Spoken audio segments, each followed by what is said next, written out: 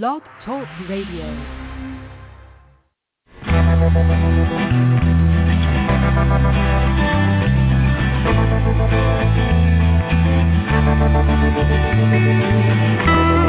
Stroll through the pictures, what I've left behind. Here once again,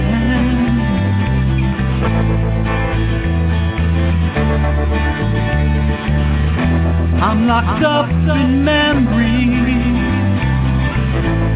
they all intertwine. The memories in my mind. I know tomorrow,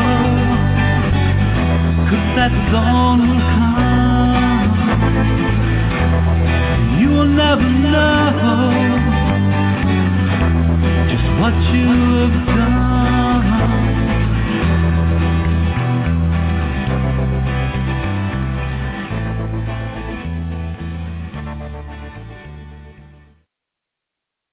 Well, good evening, everyone, and welcome.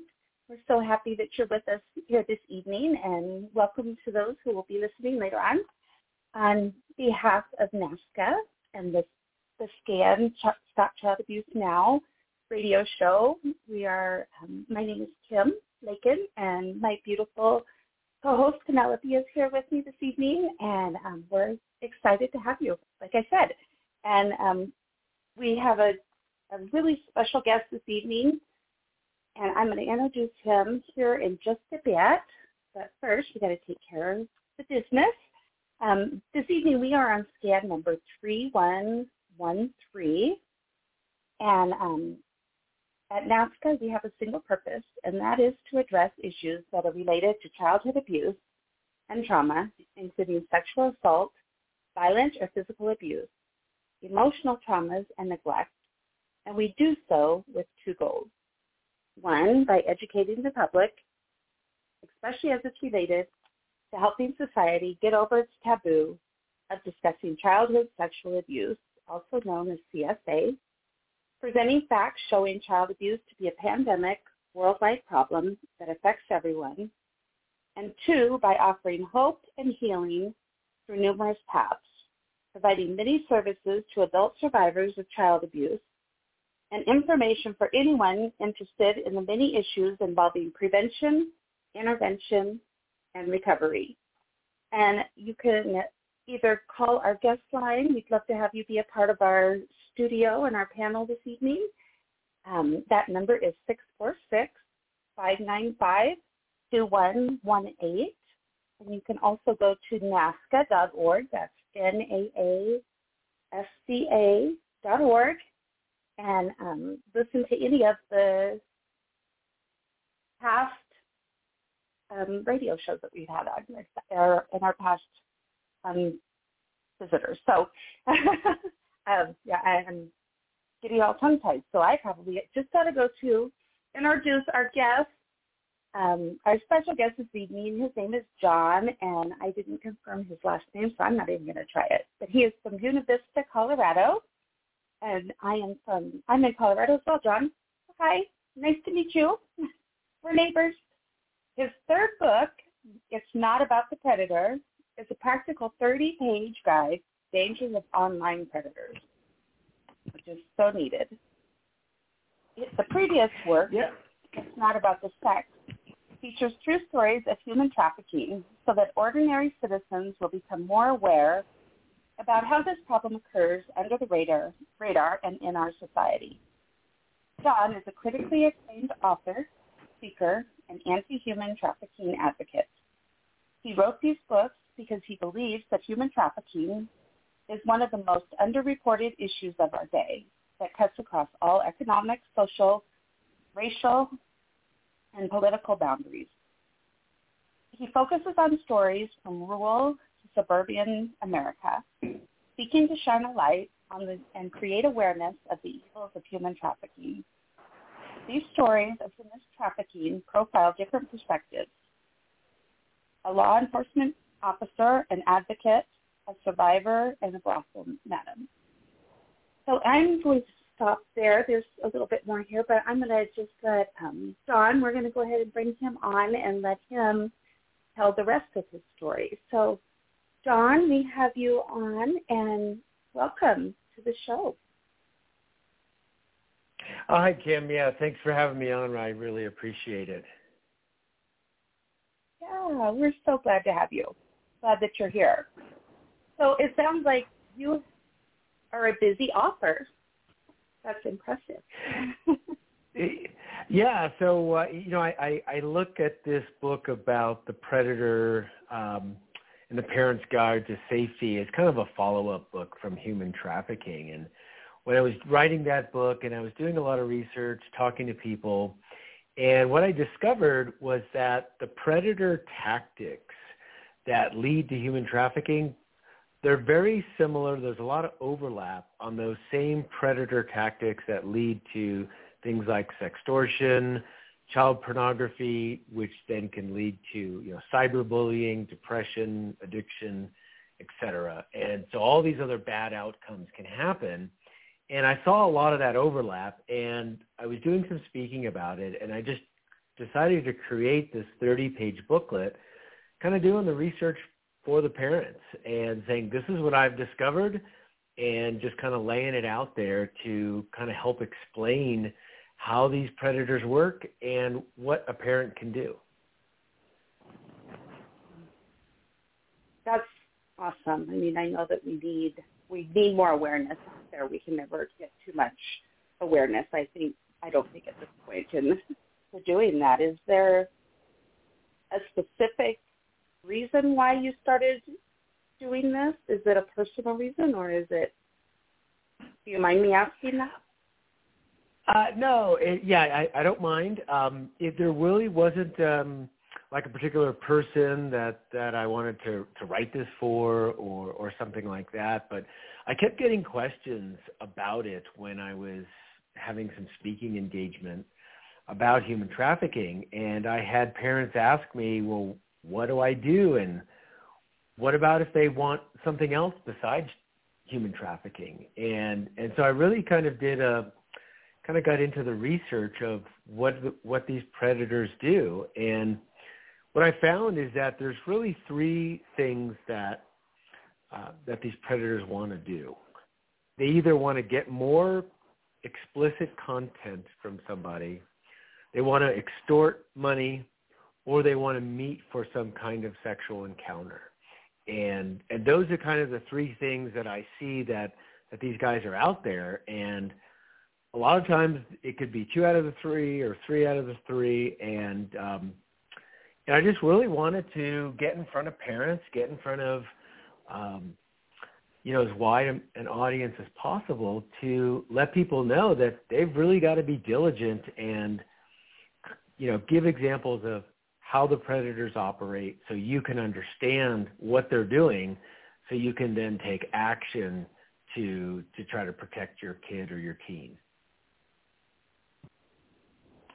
Well, yeah, I mean, it is such a scary thing for me to think about. I have grown kids now, but now I have 6 grandchildren who, I think the 2-year-old, the second to youngest, definitely knows more about it than the computer than I do at times. And so, do you think that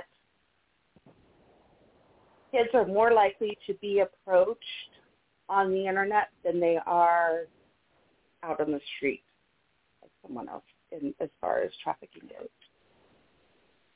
Well, I do. I think that, technology is definitely the predator's friend.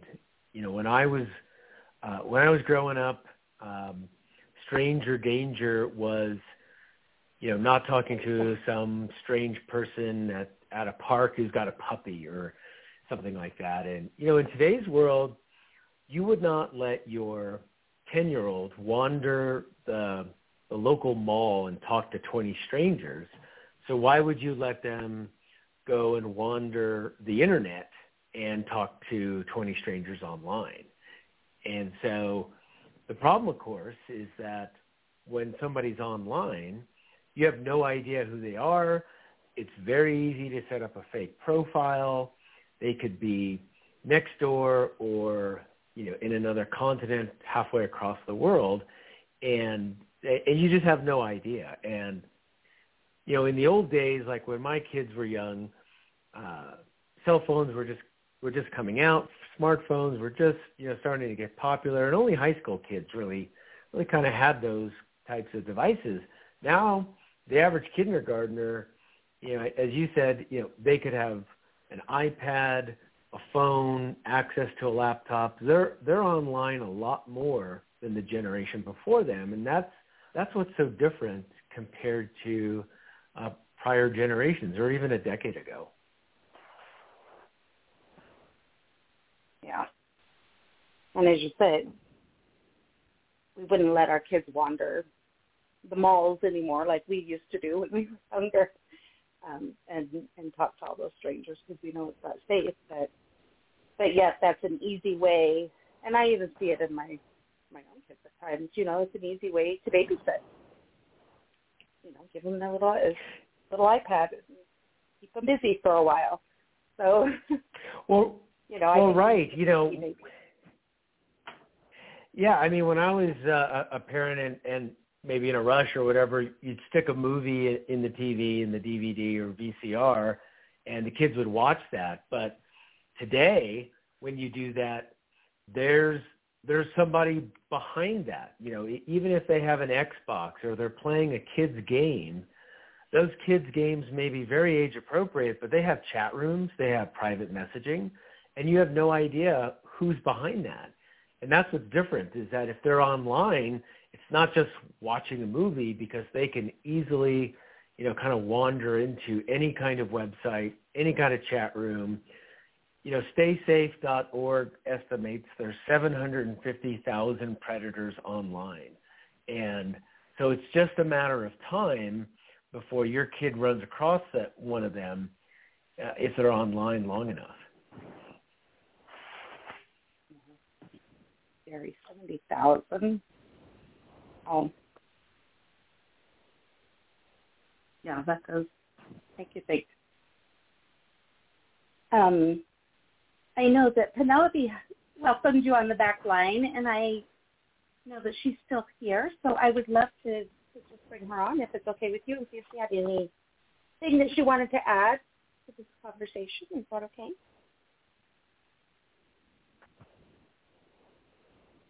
Yes. Thank you. Well, thank you, Kim. Yes, thank you, Kim.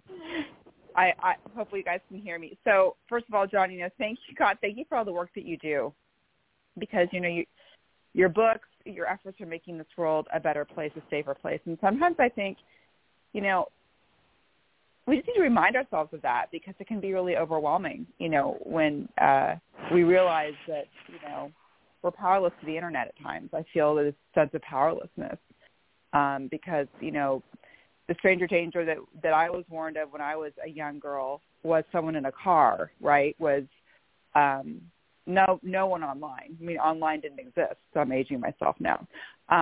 So it's so hard to wrap, as a parent, and I'm a parent of 3 sons now, all in college, wrap your arms around it when your child becomes connected to the internet. And a lot of schools now, starting in middle school, these kids have to go online for everything. Right. To check their assignments, to submit their assignments. So that's what I mean by it's overwhelming. So, as you're talking about it, and I'm thinking about, how it, how it affects my own day-to-day concerns and my life, and then more broadly just children and our children in general.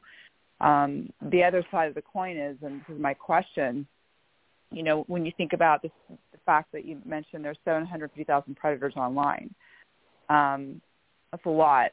And I feel that even in my own experience of having an email account, I get so much junk mail. The more you do anything on the internet, they grab your email address and you get a lot of junk mail. And what I notice is, even for myself, it's hard to be totally on the ball, Johnny on the spot, no pun intended by me saying Johnny on the spot, but because you are John, but, all the time, to really vet, everything that's coming at me in terms of the correspondence, and sometimes these, emails that have been reported as junk are just sneak into your inbox.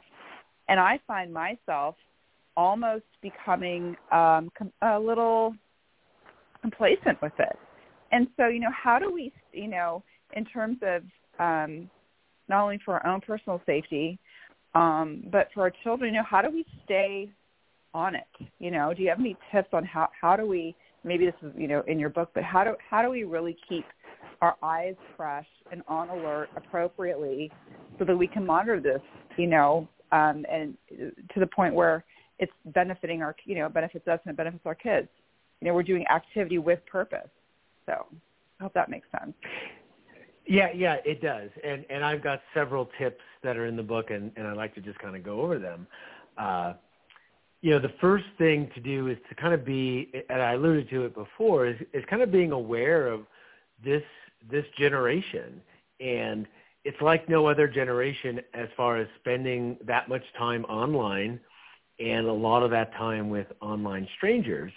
And teens have a goal of having 1,000 friends, and a parent like myself, I would see that as a problem, not as something to achieve. And if you talk to a popular teenager, they may have 5,000 friends or followers on their social media account.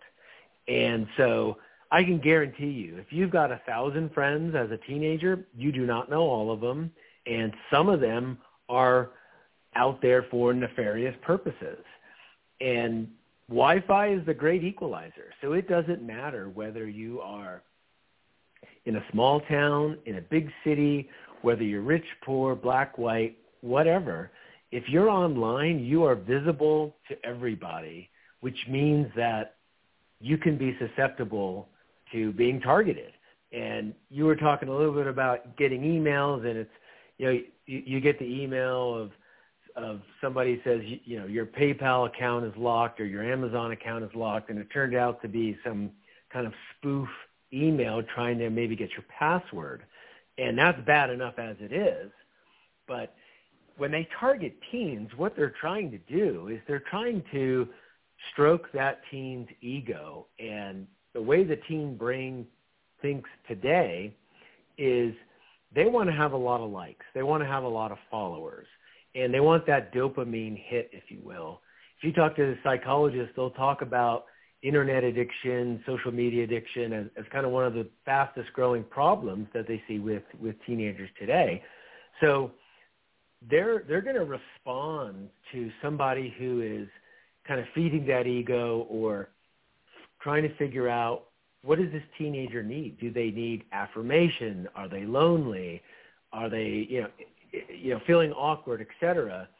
And that predator is going to try to feed that. So the first piece is kind of understanding that they're online all the time, and that's just so different from the way that I grew up, and my kids grew up when the internet was just kind of young, and they did it to maybe research something for a school paper. So I think that's the first thing, and I'll kind of pause to see if you have a comment about that. Yeah, that really does blow me away. I mean, in terms of the way you presented it in that with that description of how important it is keeping up with the Joneses for these kids to have as many friends, as many likes, as many views. And I'm a little bit of a novice in this because I do as little social media as I possibly can.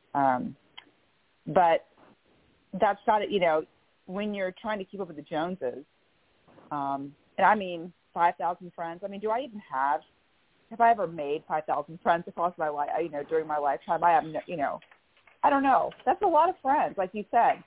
That's the point, right? It's so you don't know all of these friends intimately. You just don't, especially young kids with 5,000 friends.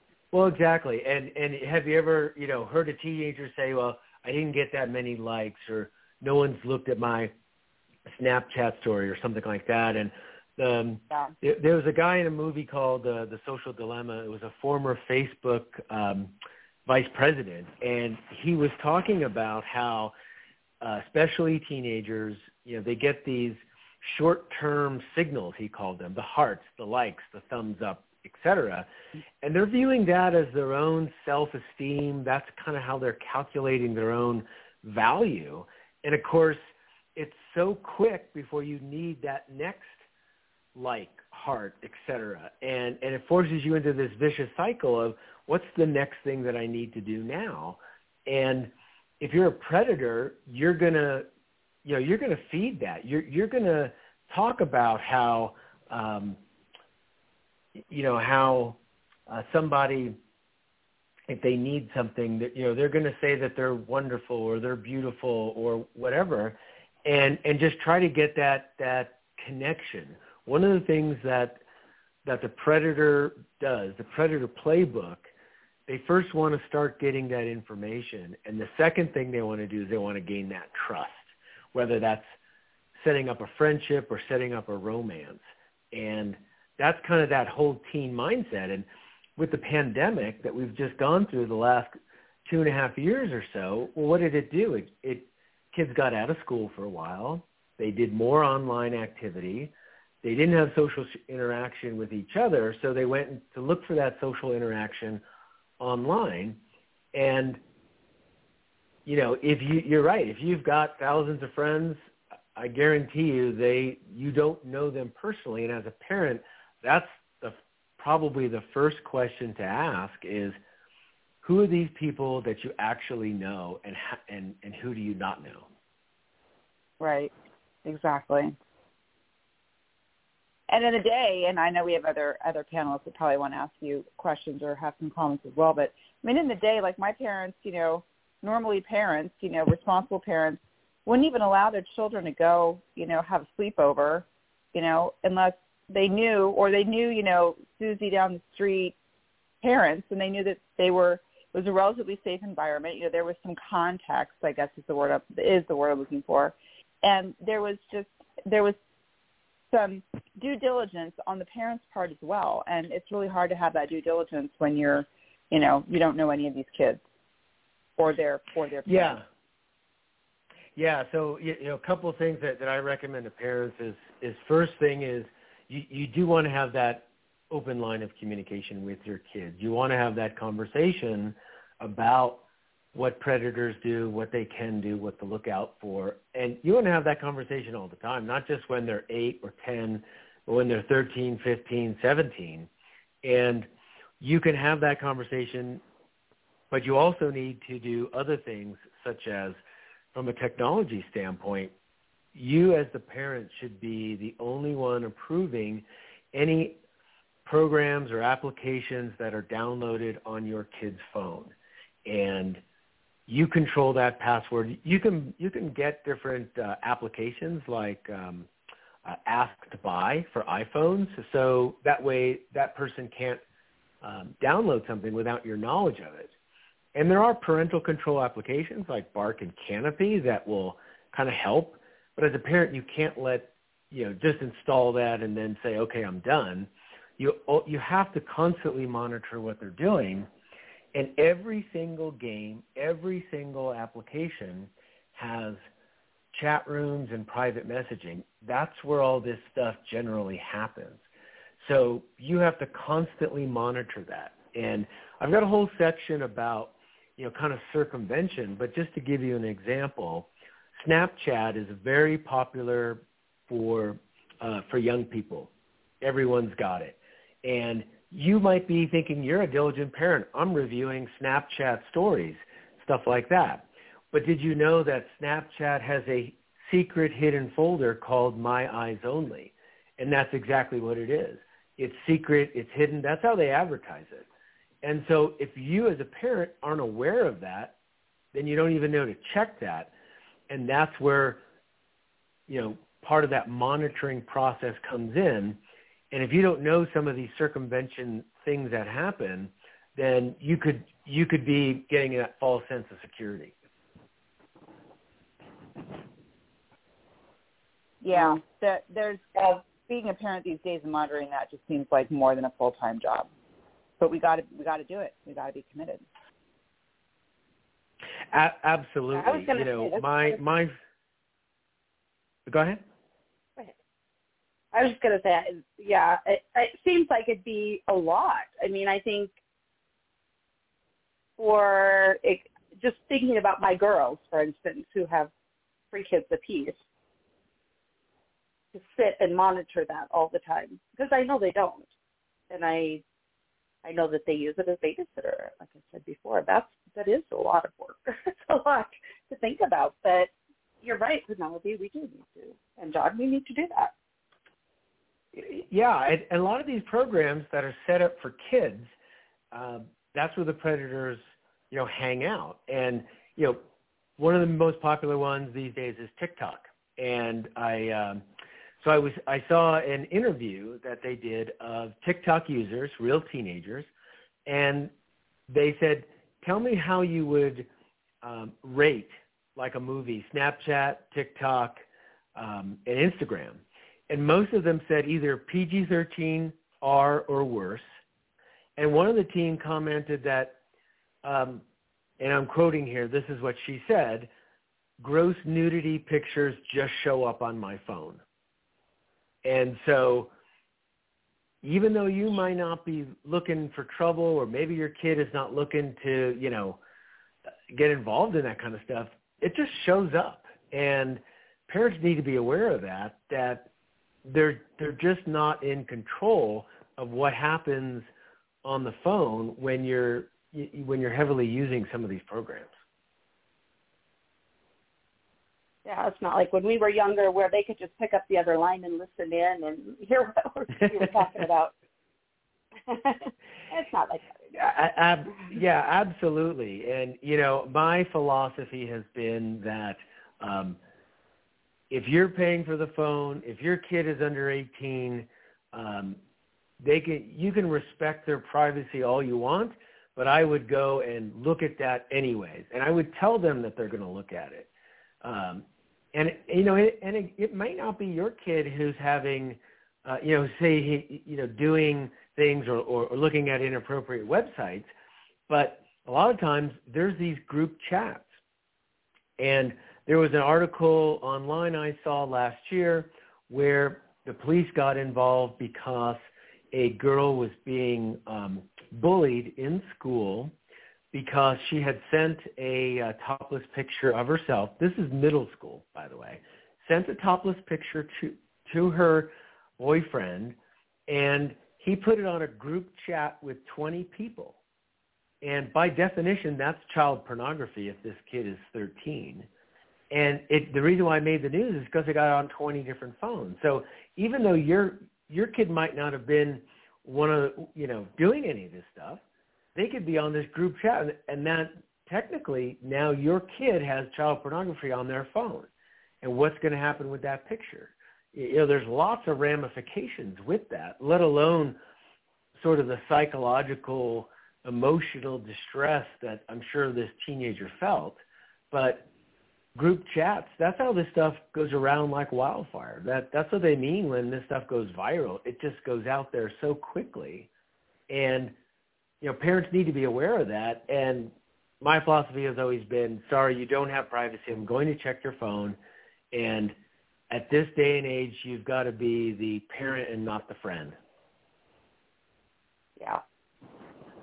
Yeah, I know that it was just starting to get really, really popular, all the computer and the games and everything, when my son was in high school. And I always made sure that I had all of their passwords to everything. And they knew that I would look at any time. And so I was the bead bomb like that. Yes. I knew what was going on. I didn't let them have sleepovers. People could come over here. So, and they didn't realize where I was coming from with it either, because I didn't share that with them at the time.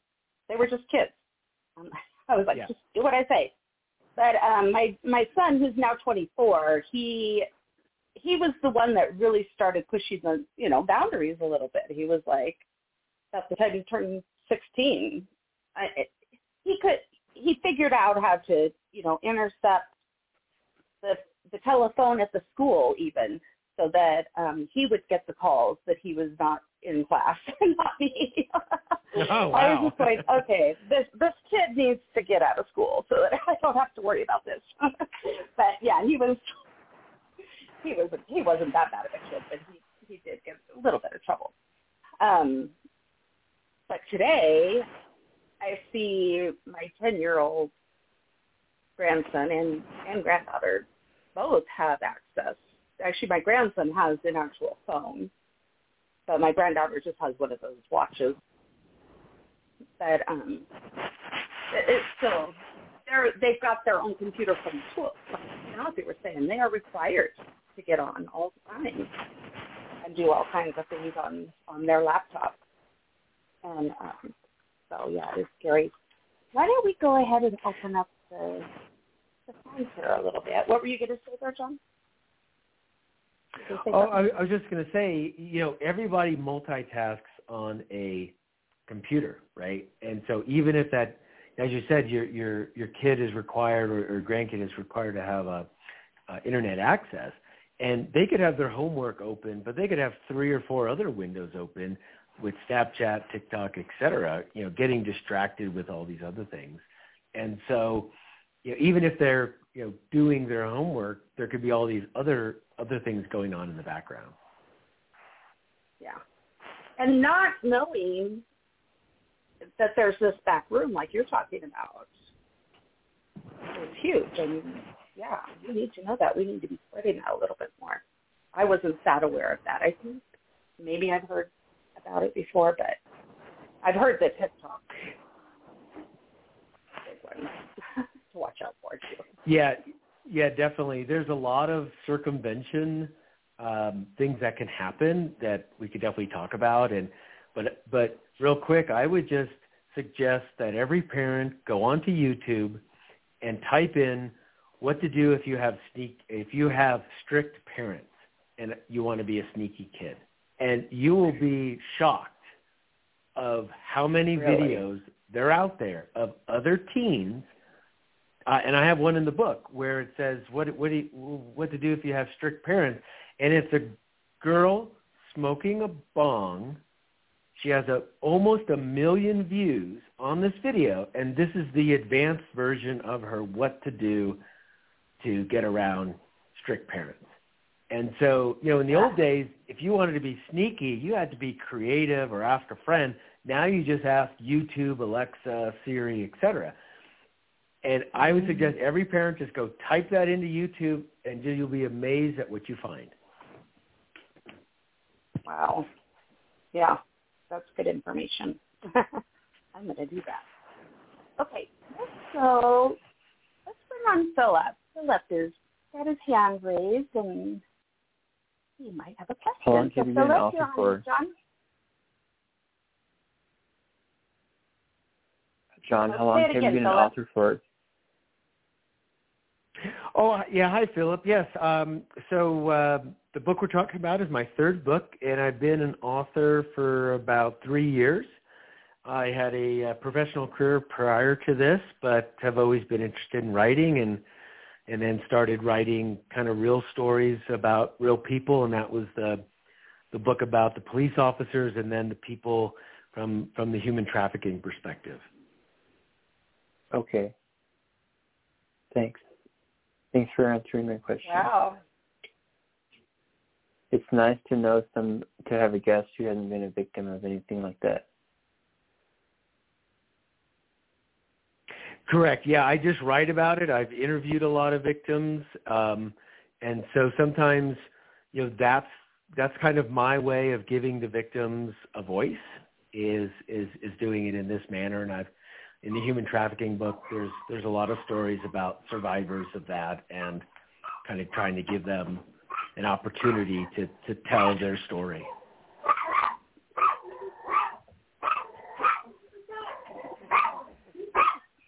Someone's talking to you. It doesn't want you to talk on the phone. Well, the dogs are barking. Like, get off the phone. Thank you, Philip. Did you have anything else you wanted to ask him? Or? I think that's it. Thank you. Yeah. Thank you. All right. Okay, John. Now we have Lori. Lori, we have you on. Sure. I think what you're doing is very much needed. I'm glad you're actually out there. You sound like a very concerned parent, and I think that has a lot to do with, how much you actually put into it. But going back when you were saying that you speak at different places, are any of those places like schools? They have PTA meetings like afterwards. Has anyone invited you to speak about this there, or even in the colleges? I mean, I think what you're talking about should be a required course to be taken in today's world. So that's my first question. Yeah, so I do have some involvements with some local schools, but to be honest, I've had a lot of difficulty getting into schools, colleges, and really getting in front of PTA and other kind of parent groups. It's been honestly very frustrating and baffling as to why. And usually I just come in for free. I don't charge unless I have to travel far. But it's been very frustrating for me how it's just very difficult to kind of get invited to these types of things, even though I've got a book, I'm doing it for free, and there's a lot of good information. But I've had a lot of problems getting some of these speaking engagements put together. Yeah, it doesn't surprise me. Schools are like a lockdown to new information. It's like they're hiding under the sand there, but this is, like you said, your kids, you have homework, you're on the computer, and they can go anywhere they want, But it should definitely be a course what you're doing, and you should still continue to do it and try to get in, even on the computer on some of these sites. Drop a note like, hey, we're not all, unaware of what's going on here. Some of us are watching. All kinds of things like that. Start something like a project up like that. I see you going, really, really far with this. Then the next thing I want to say is about social media with the amount of, because I'm from the Facebook time, when that came on. And I've been on, I don't know, maybe since 2011, I think. And I'm the one that really doesn't pay the attention that you are. You're like describing my son, who's a researcher from when he was a teenager. He won't even go on sites because he doesn't want anybody knowing any of his information, which I thought was great because I didn't have to, go in and check on him. So he checks on me, and he was looking at my Facebook page the other day, and he's like, Mom, he says, you've got like 5,000 friends on there, and then you've got these like 4,000 followers. And he was like literally researching my page and into my groups, and, he says, well, who are these people? And I explained to him, I says, I'm a person who, is an artist, and most of my people are from art galleries around the country. I said, of course, my biker clubs are there, and my pain groups and brain groups. They all add up. And though I don't know all of them, I know their work, whatever. And I keep hitting every time I delete something. I go over to 5,000, and they keep telling me to go through your list, but there's just too many. So they do send people. I've been hacked a lot of times already. And it's to the point where, I have conversation with these hackers, like, take your skills to the next level, go to school, do something better with it, make some real money instead of wasting it here. I will just sit and talk to them. And as long as they, do their thing, I'm going to educate them on what I know, that they can do constructively, making something better for for the kids. That's where I'm at. I'm a child advocate all over Facebook too. So I get like a mix of so many different people, but still those other ones, wherever they go, and they try to friend request me, and they're like, oh, you have such a pretty smile. Oh, this, hello, I'm this, I'm in the Army, I'm, that kind of stuff where I already know to look out for it. I don't think it will ever stop. I try to ignore most of it. I let other people know what's going on through there. But there's times where I'm sure other people have assumed my identity because my friends had told me all about that. And I don't know what they're doing with it because I'm really not, that popular that I would think anybody's going to do something great with knowing my name or whatever. But it does happen. And, the kids today, they're not going to realize it because they're put on the devices. I've seen kids as young as like 1.5, 2 years old putting on these devices to entertain themselves, I guess. I didn't understand it. And, it affects their eyes. They end up needing glasses like too early, but they're exposed to it. And everybody doesn't think that the kids know what they're doing because of their age. And they do know. And their friends know. And it goes, they're in their own cycle. How it goes. And they do try to sneak around. Some accidentally find things. I wouldn't want to, if I don't have any grandkids, but I wouldn't want them on there alone. I mean, I would be doing what you were doing with them. But it's something that more parents need to know. And it is still upsetting to me that the schools, even the colleges, even making requirements if you're going to be like even a counselor and any involvement with a kid should have a course on what's happening to them that they might not be telling you on the internet. Because there's this one little girl that I do know that was bullied on the internet so badly for so long, and parents tried, to go down to school. They brought the police in and the agencies. Long story short, she spent the last 2 years of her life in a psych ward because she had a breakdown. Now, if she wasn't bullied, if she wasn't helped to rule all this kind of stuff out and ignored because she was just a kid, I think she would be running around like any other kid in the world. So, even though I use the technology, I don't think it should be used that much. And I think what you're doing is going to be a good help to the parents or a little bit younger than me that don't know because it wasn't from their generation. So that's what's impressing me about you. Yeah, well, thanks. And I think that you're right. There's a lot of kids that are very young. They're given an iPad or something at 2, 3, 4 years old, and we don't talk about those other things. As you said, staring at your screen or even that manual dexterity of using your fingers and thumbs. That there has to be a long impact on your body, on your eyes, et cetera. And I think there was an article that just came out, I think it was the Surgeon General who said that he felt that anyone under 13 should not be on social media at all.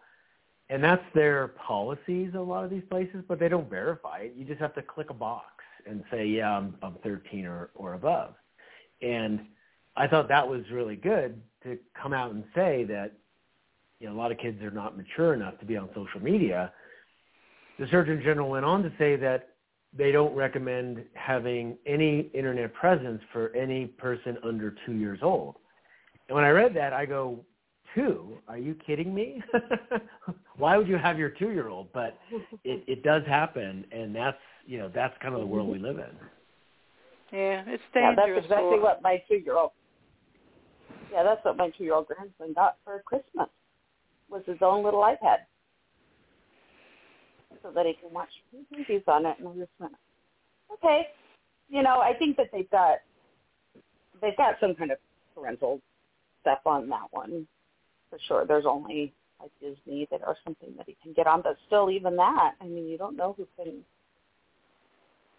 get on there. Well yeah, you know, there was I saw an article about how there was this program called Roblox, which is a kids game, and from everyone says it's a very appropriate game for kids 8 to 10 years old. But if you go on the Roblox site, it advertises itself as play this game with millions of people worldwide. And make a long story short, somebody, you know, got a hold of that kid in the chat room after they'd been playing for a couple of months and just started grooming them. And so, you know, part of it is you definitely want to moderate the amount of time that your kid is online. But then it goes back to, yeah, they might be on an appropriate game, but what's behind the game? What's going on in these group chats?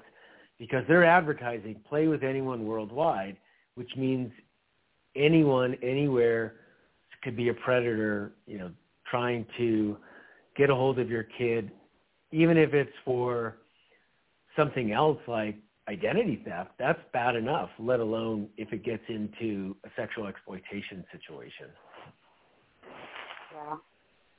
Yeah, it's scary. And I know that I was at some relative's house last year in Arkansas, and my cousin who I was staying with has son who's 15. And one night there was a bunch of people over. They were having a little get together, and some of the teenagers were in, the teenagers' room, and they were laughing and having a good time. And my cousin went in there, and he was like, "Hi, what y'all doing?" And whoever was on the computer monitor, looked over at the 15-year-old and said, "Oh, who's that old person standing in the door?" And when I heard about it, she came out of the room and she's like, "Oh yeah, they're talking to somebody in a different country." And I was just like, "And you're letting him just talk to them?" Like, "Oh yeah, they can't hurt him." I'm thinking, "Oh my gosh, okay, take a deep breath, Kim, because it's not your child." But still, I wanted to try and say something, but there was just, that it's just the way that they are. I mean, he's always on there, I guess, with strangers, and it scares me to death. But well, yeah, I've got a story that fits right into that for you. And a lot of times people think that that these predators are only targeting girls online, and that's not true at all. So I interviewed a police officer who he goes undercover online with these undercover profiles, and I was asking, well, what do you want parents to know? Tell me about something that most parents don't know, and tell me a story of an example of how a predator has a tactic. And he said what's been happening the last couple years is they're targeting teenage boys. And what they do is they set up a fake profile of a very attractive, older, say college-age woman, and they probably have downloaded this from a pornography website or something like that. And so this girl approaches the teenage boy, sends some kind of nude photo of herself, and says, "Well, I've sent you this stuff. Now you send me. I've shown you, you show me." And he sends a picture of himself and then immediately gets extorted.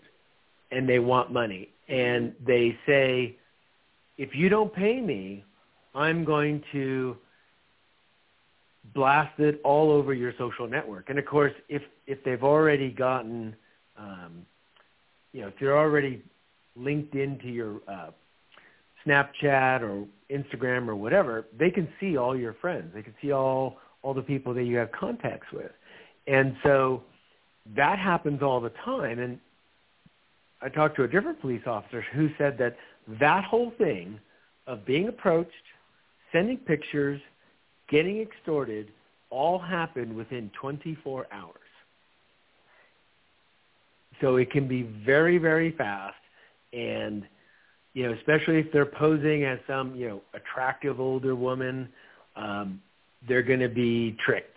And unfortunately, that happens all the time. There was an article that just came out I saw on Yahoo page just today about that exact same thing, and the blackmailer sent it to 500 different people. And anyway, you can imagine the impact of the emotional, psychological stress, etc., impact to that teenager. But boys are not immune. So if you think you're safe because you have sons, think again. Yeah. Yeah, well, it's the same thing as, the sexual abuse, the whole contact even. People don't think that boys would ever be raped. And no, that's not as common as girls, but yeah, it happens. And it's hard for me now that I've become so much more aware just within the last 6 years or 7 years or so, and started teaching. I teach the Darkness to Light, Stewards of Children. Have you ever heard of them? Yes, I think I have. Yeah. So, and I was saying earlier when Lori was talking, it's even hard for me, and I said, like you were saying, I do it for free because we have some grant money, so I can go out and deliver these classes for free, and it's still hard to get into the schools. I was able to a couple of them, but it didn't go very far. They didn't really share it a whole lot. And they're supposed to be. Schools are supposed to be.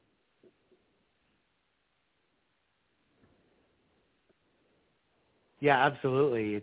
You would think that they would want to bring this knowledge into the classroom with the parents, and it seems like it's a lot harder than it should be.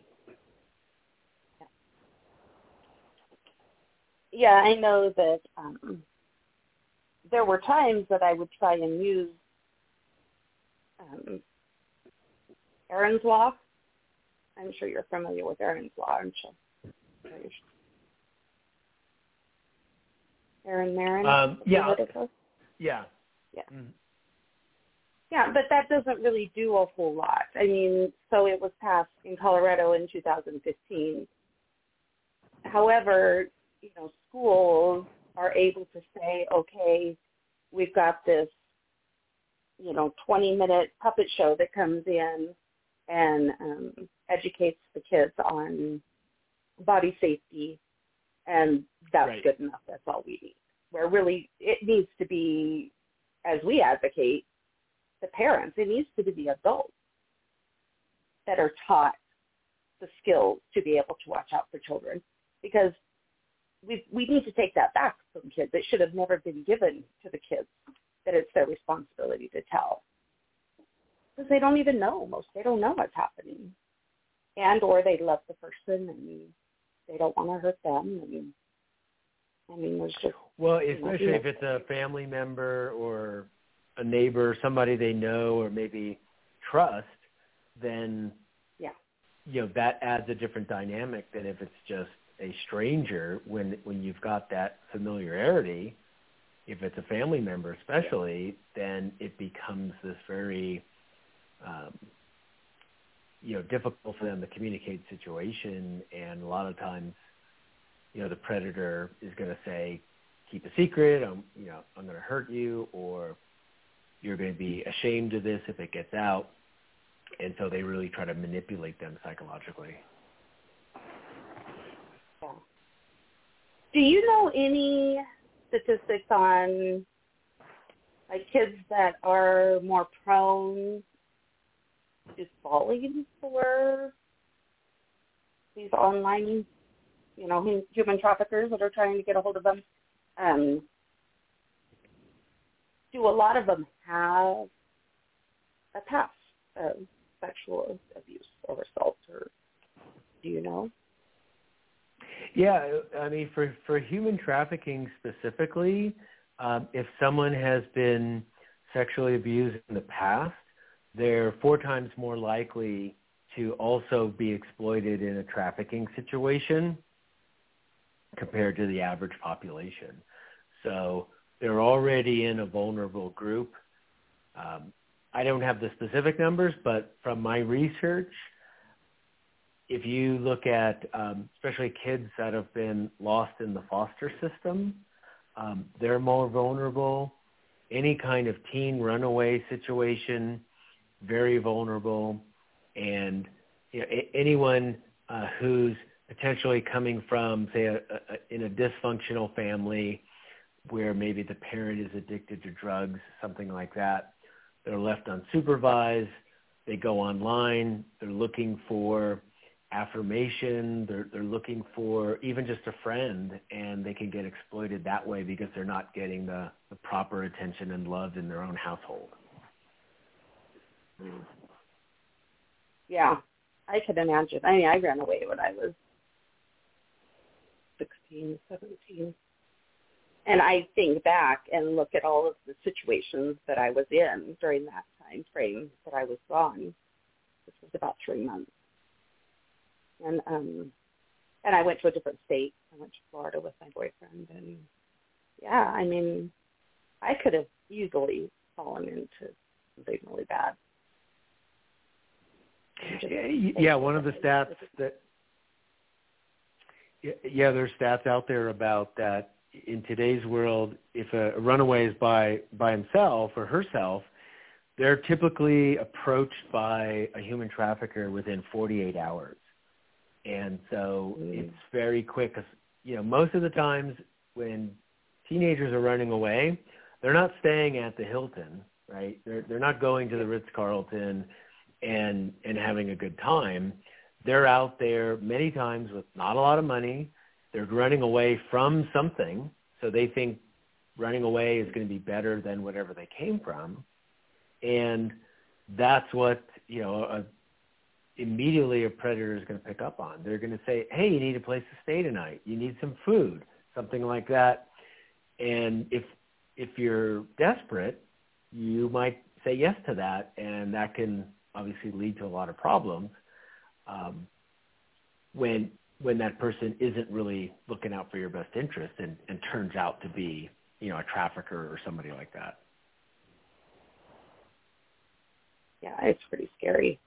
Yeah, we had gone downtown to try and hawk my flute. And I think the guy at the pawn shop just looked at us like, yeah, no, come back when you're old enough. And I had tried to change my birth certificate so that I looked older, and nobody was buying it. It was not. But we did make it to Florida eventually. So, oh gosh. So, Penelope, I was going to ask if you had anything else that you wanted to say. Oh, thank you, Kim. Well, I just want to say, John, this has just been so informative. I've learned a lot, and I really wish to thank you for that. I know that Kim's going to give more information on your book and the titles and how to, get a hold of you and get a hold of your books. But one suggestion I had, I don't know if you've worked with the National Charity League or the National League for Young Men. You've heard of those organizations? No. You had said the National League for Young Men? Yeah, so there's 2 organizations. So the National Charity League is a national, within our country organization for young girls and their mothers. And it's, I believe, it's either 7th grade when the girls, any girls and their mothers that wish to join, that's the age, or if it's 9th grade, I think it's 7th grade. And it's, like I mentioned, it's a philanthropic organization for mothers and daughters, and there are local chapters all across the country, and they focus on etiquette, service, and let's see here. So etiquette, community service, and just basically, any information that would be, relevant to being, privy to in this day and age. So, and the National League for Young Men is kind of the boy and mom national group. So they're kind of brother-sister groups. I was actually in National Charity League when I was in, they started a chapter in the Bay Area where I lived when I was entering my freshman year of high school. And my sons, because I had such a great experience, they were members of the National League, the National League for Young Men. And the reason I ask you is because your information is the kind of information that they look and they seek out to either have privately at the mothers' meetings where we have a guest speaker that speaks on topics like this, or to the young men or young women as well. So I know a long explanation of what these are, but they're this is a national. So if you look up, I think National Charity League or NCL, you'll see what that organization is all about nationally. And then you can go in, by state and area and find the individual chapters. And then the men's is the National League for Young Men. And you'll be able to get a little bit more information. But I would definitely think, my kids are now in college, so I'm a sustainer in these organizations. But this is the kind of information that they seek out, and they want to bring to their local chapters. So I would say if you have, you can make a connection in that area, but I would definitely think this is something that they want to know about. I've written them down, and I will absolutely contact them. They sound exactly like the kind of organization that I'd like to work with and partner with. So yes, I will definitely seek them out tomorrow. Great. Thank you. So yeah, I'm just absorbing it like a sponge, and so appreciative of everything that you've done, as I said. And I'll let the other panelists, I'm sure they will have other questions and comments for you, but I'm just so appreciative too, that you've been here tonight. So it's already been a great show. I know we've got some time to go, but I'm just wonderful. Thank you. Yeah, thanks for having me. Appreciate it. Thank you, Penelope. Okay, so we see if maybe Philip has another question, or were you going to say something else, John? No, if there's people with questions, I'd like to address that. There are a few things I'd like to cover as well, but let's go to any of the callers. Yeah, okay, hold on. Let's see. I don't have any more Philip, questions. you're back for you. on. I don't have any more questions for you. No, nothing right now? Thank Okay. you. Thank you. Thanks, Philip.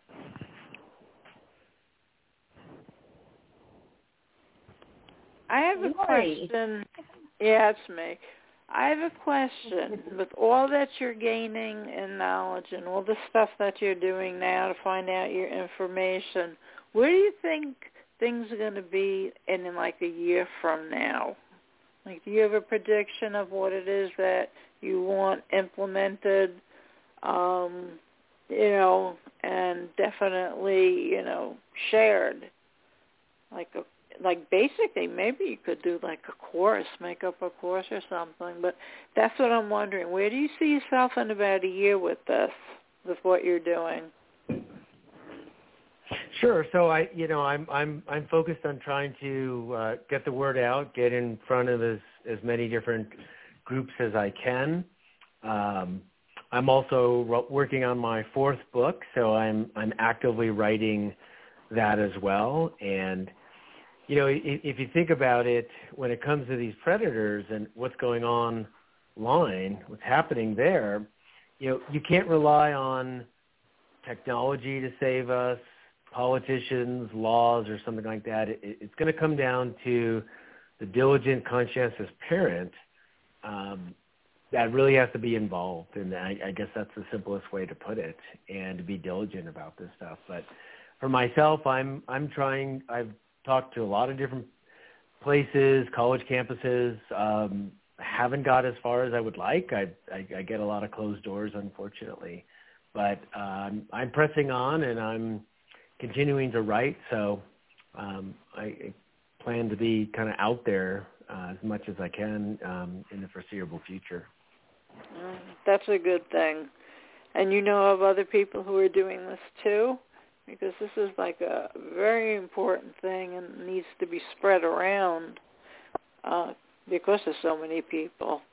You know, I mean, are you able to put maybe an organization together doing what you're doing, you know, the information that you get, having other people speak in their communities about it? Because this, I think, oh, I'm sorry, I was just saying, I think what you're doing is a necessary thing to do, and it should go further. You know, I want to see it, you know, really like out in the world where everybody knows who you are, what you're doing, and what they need to do. So that's where I'm headed. Yeah, I think that, you know, I try to partner with as many people as possible. And my approach is, I would say, the very common sense parent type of approach. So I'm not a medical doctor. I'm not a lawyer. I don't write legislative law. You know, I'm not a politician. And so, you know, there's other kinds of people trying to do those kinds of things where I'm trying to just represent that average parent, average citizen out there who's, you know, not an expert on this stuff, but wants to know about what's going on. And so that's what I'm trying to do, and just trying to do the best that I can. Sometimes I feel like I'm kind of the lone voice out there. I can't tell you how many school districts I've contacted and how many I've gotten closed doors, unfortunately. But, you know, I keep pressing on. I do partner. I'm on the board of directors of a anti-human trafficking nonprofit in the county where I live. And so I'm trying to impact locally, but I sure would like to move to a state level and even, you know, broader than that, national level. But it's just, I guess I just got to start local, and that's what I'm doing. No, that's good to hear. That's good to hear from you. That's what I wanted to hear. You are going to do it. I mean, I'll predict your future right now. Well, I appreciate that. You're going to do it. Yeah, maybe this is like the start, you know. I mean, you've done a lot already. I mean, you've got a good package to come across with. I mean, you don't need a degree to know what you do because you're doing the groundwork, you know, by yourself. And there's so many people out there that are lost, like even in Congress, they don't know what's going on. So people like what you're doing, people like you are the ones that need to spend time with those people. You know, even the superintendent of schools, you know, each individual school's got their own principal, so it's a matter of, you know, hitting the right person. That's what happened with what I was involved with, hitting the right person. But I see you going higher up, definitely, you know, doing something like more into the political world, because that's the way they spread things around. You know, it's how it goes in this world. But you're doing good. You're doing good. Well, thanks. I appreciate you rooting for me. Yeah, I'll be there. I'll root. Definitely root. Thank you. Yeah, John, I'd like to talk to you maybe. We'll chat afterwards or another time, and sure. Maybe there is a way that I could even have your books when I'm out doing my classes. I could have them available or something like that. Yeah, we should definitely have a separate conversation about that. Yeah. So go ahead and tell us then what is coming up. You said you're writing the fourth book, and then we also need to know how to get a hold of you. So we've only got about 20 minutes left, and it's gone so fast. But we want to hear everything that you're doing and your plans. So go ahead, tell us that. Sure. So I'm keeping with a serious theme, and so I'm working on a new book that is going to focus on the people who fight evil. And so, unfortunately, there's a lot of choices out there of what evil direction I can go in to write about. But my first chapter that I've finished on this book is, I mentioned earlier, I interviewed a police officer who goes online posing as a 13-year-old girl and goes and arrests guys at the motel. And I've got all of his stories in his 80-page chapter. So I think viewers are going to find it really interesting and kind of learn a lot of stuff without even realizing it when they read the storyline. So hopefully by the end of the summer, I'll have my other chapters finished and we can talk again. Yeah. Oh, absolutely. We'd love to have you on anytime. Because you're now a part of the NAASCA family, and we love to hear from you anytime, Johnny. So you let us know. We're ready to do that. Yeah, definitely appreciate that. And so, yeah, if people want to, get this 30-page booklet, it's $6. It's the best investment you'll ever make. And you can get it on Amazon. It comes in Kindle or a print version. And then I have my own website where you can contact me, and that website is www.itisnotabout.com. And I think my email is even on the Amazon site as well. So I'm pretty easy to get a hold of. So just itisnotabout.com. Okay. Correct.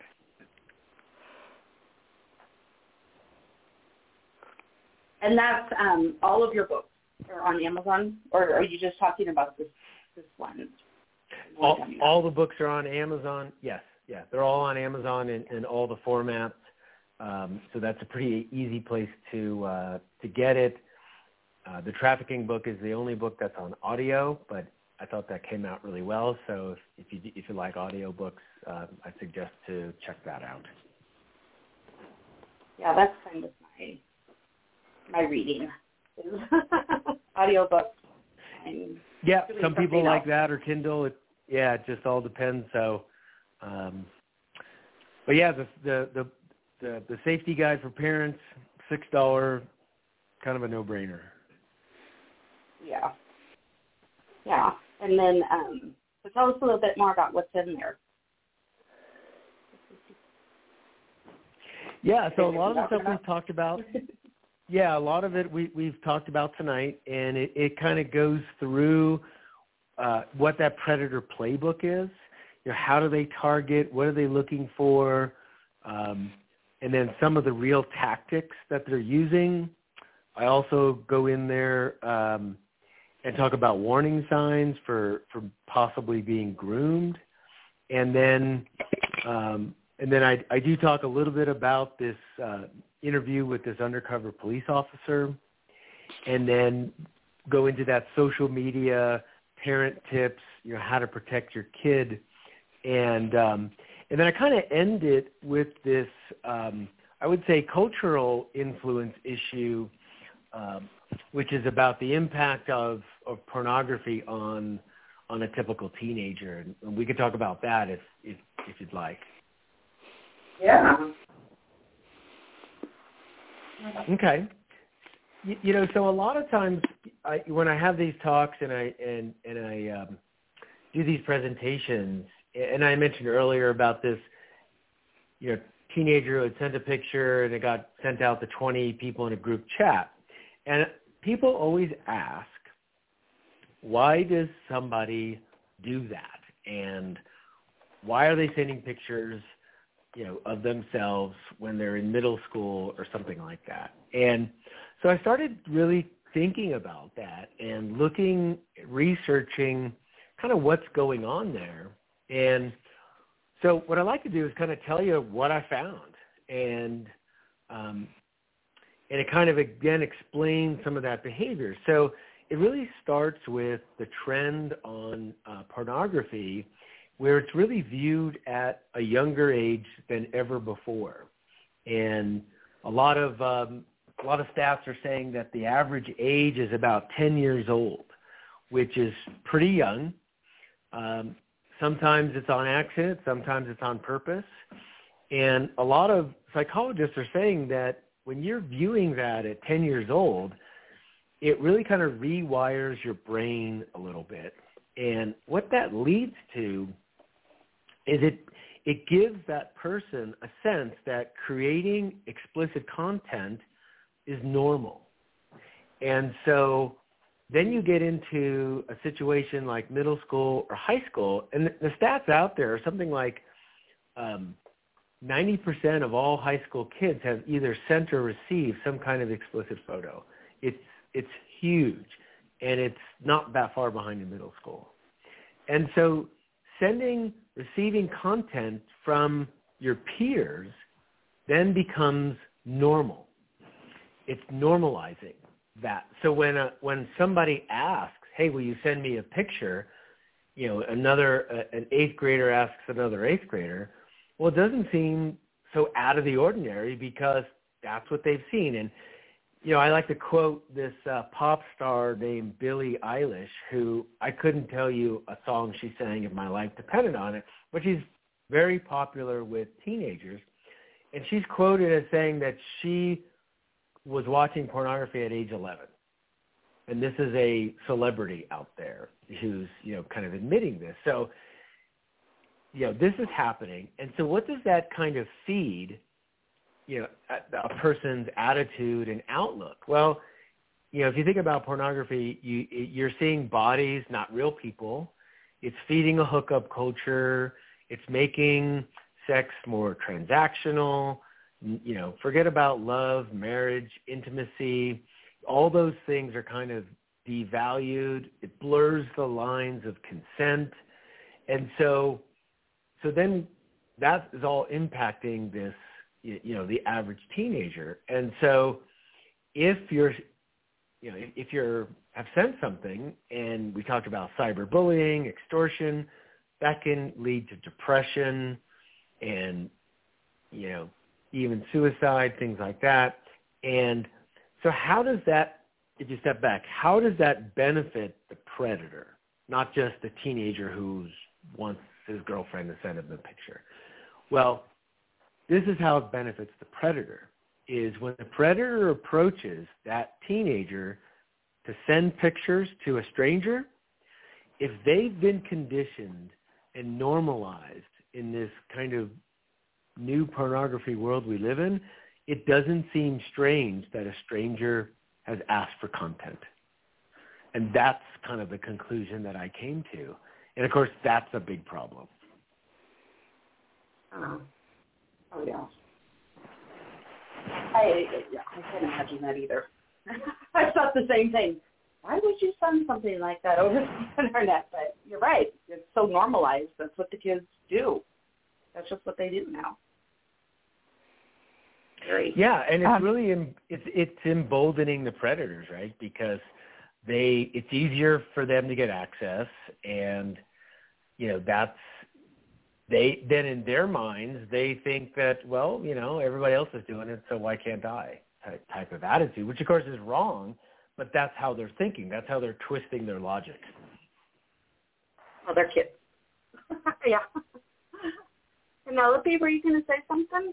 Oh, yeah, I'm sorry, and I didn't want to interject, but John, I just went and I ordered your book. It's not about the predator, for my sister, and on Amazon. It was super simple, by the way. Just put in the title of the book, and it showed up on Amazon, and it was $5.95. Awesome. And I'm having my sister in Dallas because she's got a 10-year-old and a 13-year-old and a 15-year-old, and she's going to really be, I think, very appreciative of the information. So thank you for that. Yeah, thank you. You're welcome. Yeah, that's a great idea, Penelope. I get some from her. I've been known to get my daughter's books on stuff like that. I don't know if they appreciate it or even read it, but you never know.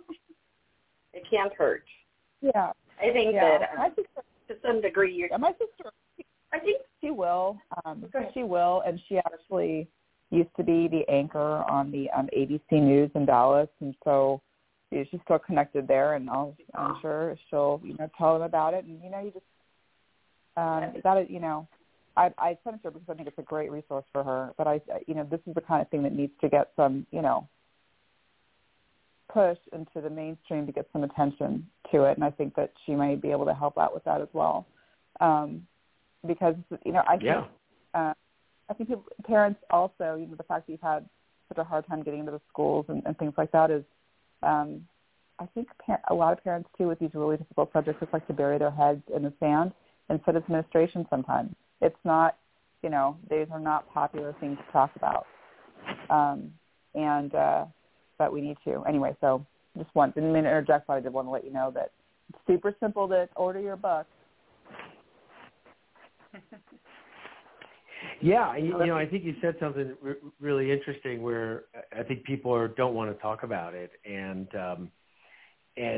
so you've there's a lot of other controversy, school curriculum, stuff like that. I don't know, maybe they're focused on that kind of stuff, but every time I've gone to a venue and have done this presentation, and I go through, typically it's like a whole series of slides for an hour, and there's always a bunch of parts that surprise the parents that they didn't realize that. And so again, even if you work and you use a lot of technology, you might be really savvy with PowerPoint or Excel or Salesforce.com, business programs, but the kids are savvy with social media, those kinds of programs. And that's a totally different skill set than the average adult has, unless you've grown up with it, right? And you were talking about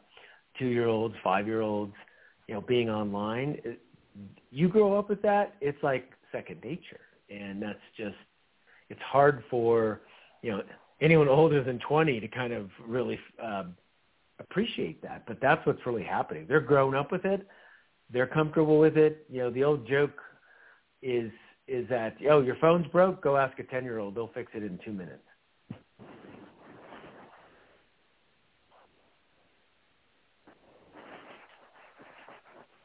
Thank you. Yeah. I'm just sitting here nodding my head. Yes. I was too. I was like, I'm on mute, but I'm trying to get it all up. Yeah, absolutely. So how else? I know that, so Penelope told us that you're on Amazon, and you told us you were on Amazon. How else can people connect with you? Just by your website? Is that the best way, or are you on Facebook? Yeah, I am on Facebook. If you look up my name, John DiGirolamo-author, I am on Facebook.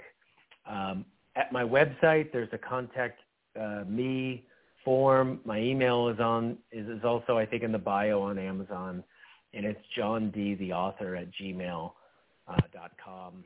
But any of those places, somebody can contact me, and for anything, whether it's to come and talk to their school or just feedback about the books. I do get email frequently from people who have read the book and have some usually good things to say. So if they say something bad, I delete it right away.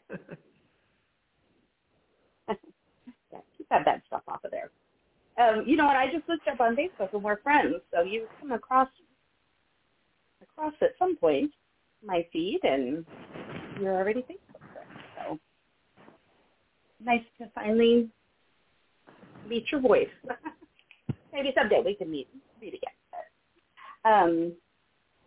Yeah, so what else do you want to leave us with? We've got just a few more minutes left tonight. So what words of wisdom can you leave us with? Yeah, I think the one thing that that I do get asked about is, well, what do you do if it's your teen that sent a picture or something like that? What do you do? And so what kind of the recommendation is, the first thing is don't panic. Tell your kid that you're going to get through this. You're going to do it together.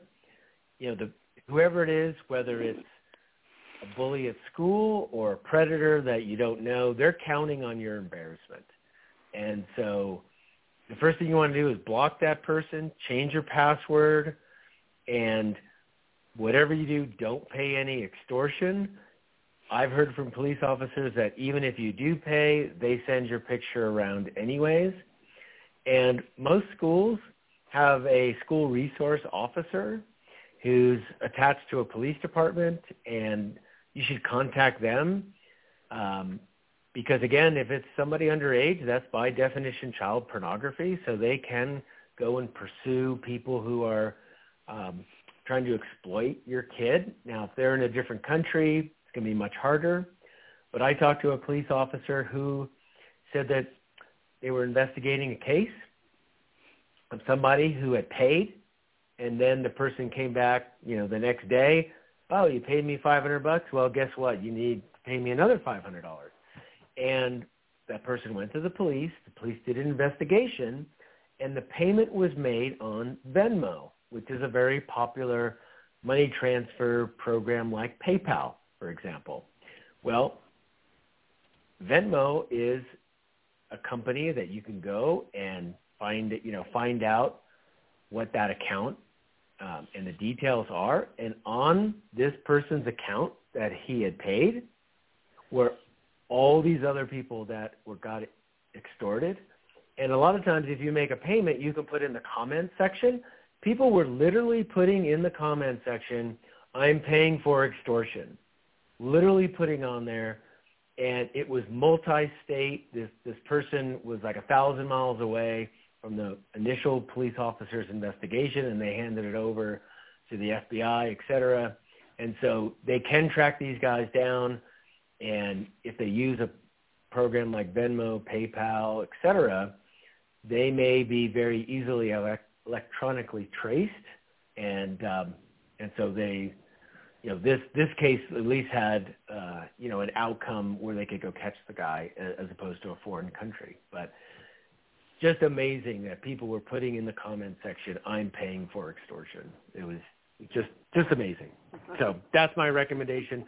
Go to your police and let them know, because they can open up a case and see what's going on. Yeah. And they've got some resources that can dig into these secret rooms and things like that. And maybe it's already on their radar. So maybe they're just waiting for, some more confirmation from somebody. Well, yeah, they need somebody to come forward, right? They need somebody to say, here's the evidence, because there could be text messages, there could be all kinds of, electronic footprints in chat rooms that they can use to build a case. It doesn't seem real smart, though, does it? But I guess criminals aren't always very smart. Right, yeah. That's,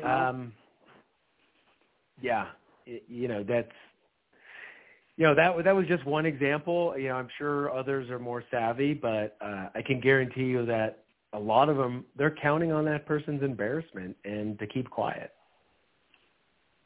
Yeah. But this person only went to the police. Oh, go ahead. I was just saying, this person went to the police only because they got extorted the second time by the same person the next day. So if they had paid once, they probably would have never went to the police. But because the person kept asking for extortion money again, they went to the police. So they were obviously too greedy. Well, they usually are. Yeah. I think one other thing that I was just going to say is I've noticed I just kind of get a sense if somebody is trying to friend request me, because I get 20 a day or something too, just from being on this show. But so go back and look at whatever profile they're sending it in. So if it's in Facebook, go look at their pictures and go down to as far as you can at the bottom and see when they started. And a lot of times they started within a day or so, and they've got like 20 pictures up there, and so. That's another way that you can just kind of tell. It's just a little. Yeah, big red flag. Something I found out. Yeah, it's a big red flag. Well, thank you so much again, John. We just really appreciate you for being here and all of your knowledge and research that you're continuing to do, because you're keeping our kids safe. We really appreciate that. Well, thank you, Kim. Thank you, Penelope. I'm glad to have spent this time with you, and great discussion, and thanks for having me on the show. Really appreciate it. Oh, thank you. Thank you, Kim. Yeah. Thank you. Thank you to Philip and Lori as well. Good night, everybody. Bye. And if you see something, please say something. We all have that obligation as adults. Have a good evening, everybody. Thanks, John. Good night. All right. Thanks. You too. I'll Bye. know tomorrow, 'cause that dawn